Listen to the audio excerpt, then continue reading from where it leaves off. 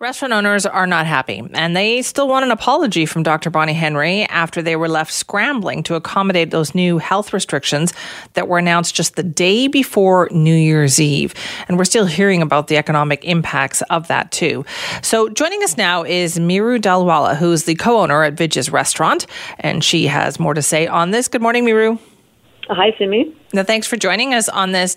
Can you tell us what kind of an impact did those New Year's Eve restrictions have on your restaurant? So first of all, I just want to say, I want to remind everybody that we restaurants have been deemed safe places by the Public Health Office. Otherwise, we would have been shut down. But we have been open since May, and we have been following, for the most part, like most restaurants, we've been, as per the regulations and all the safety protocols we have been following, and restaurants have not been found to be hotspots for any sort of COVID infection.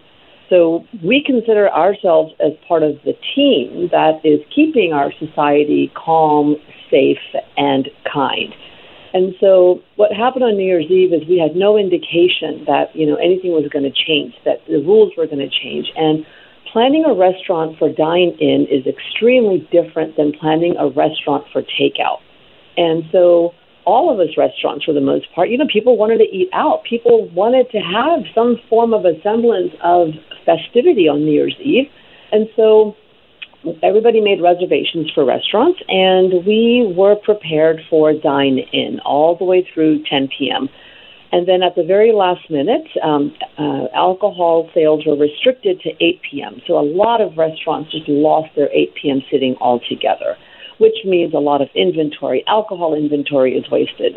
We don't have money right now to sit on inventory. Food is wasted. Staff, what do you do with the staff? A lot of customers don't wish to go out and spend money after 8 p.m. if they can't, especially on New Year's Eve, if they can't enjoy a glass of champagne or something. So we didn't have enough time to make that big adjustment. And what ended up happening is, like I said, some restaurants lost a lot of revenue and sat on inventory and wasted food. And other restaurants ended up losing reservations, but then having to accommodate an absolute flood of takeout. And that was so hard, and customers were unhappy. We didn't even know what to do. We didn't know what hit us, and it was so unnecessary because, on the one hand, we are deemed safe to remain open. On the other hand, when it is our night to shine safely, our wings were clipped. Right. And so did you have a lot of cancellations on that? Did people decide to not come to your restaurant? We had a lot. Well, you know what? We had a lot of confusion. Vij's, we kind of lucked out. We had cancellations after 8 p.m., but not enough necessarily that we could have accommodated all the takeout that came. On the one hand, don't get me wrong, I am grateful that people wanted to support Vij's. What happened was Vij's and most of us restaurants were not able to provide the service. When you're dining in at a restaurant, you do your appetizers, you have a drink, there's some time, then you have your entree. That's how the kitchen works. When you're doing takeout, everything has to be done bang, right at once in one bag. Right. You need a place to keep everything. Then you've got all the drivers lining up. That's not safe on New Year's Eve. Can you have an image of all the DoorDash, Uber, Skip the Dishes drivers frustrated and lining up because they're all late? And it was really havoc. Right. Meeru, what do you think would help then in the future? Like, what do you want from public health officials? Yeah, so the reason why we're 13 restaurants. The reason why we are bringing up New Year's Eve, we were told, it's just 2 hours. Absolutely not. Now we've got Dine Out coming up. Dine Out on February 5th. So the current regulations are ending midnight February 5th. So what do we do? Do we start Dine Out? Do we start preparing special menus for Dine Out, or do we not? Valentine's Day is coming up, February 14th, big night for restaurants.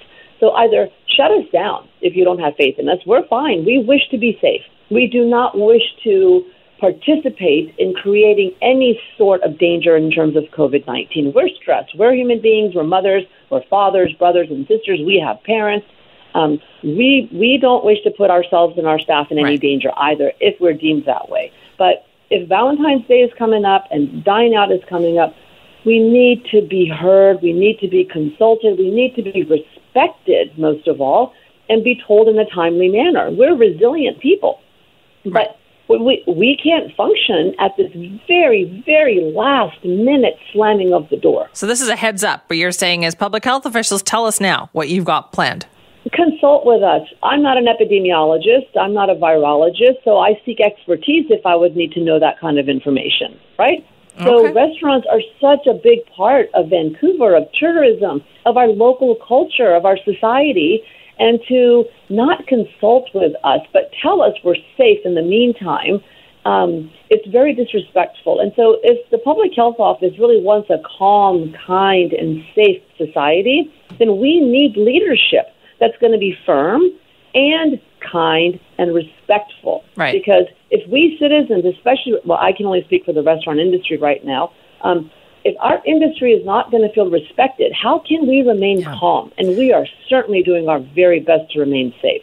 We weren't going to have people on New Year's Eve mingling and running around drunk and hugging each other. We would lose our licenses like that.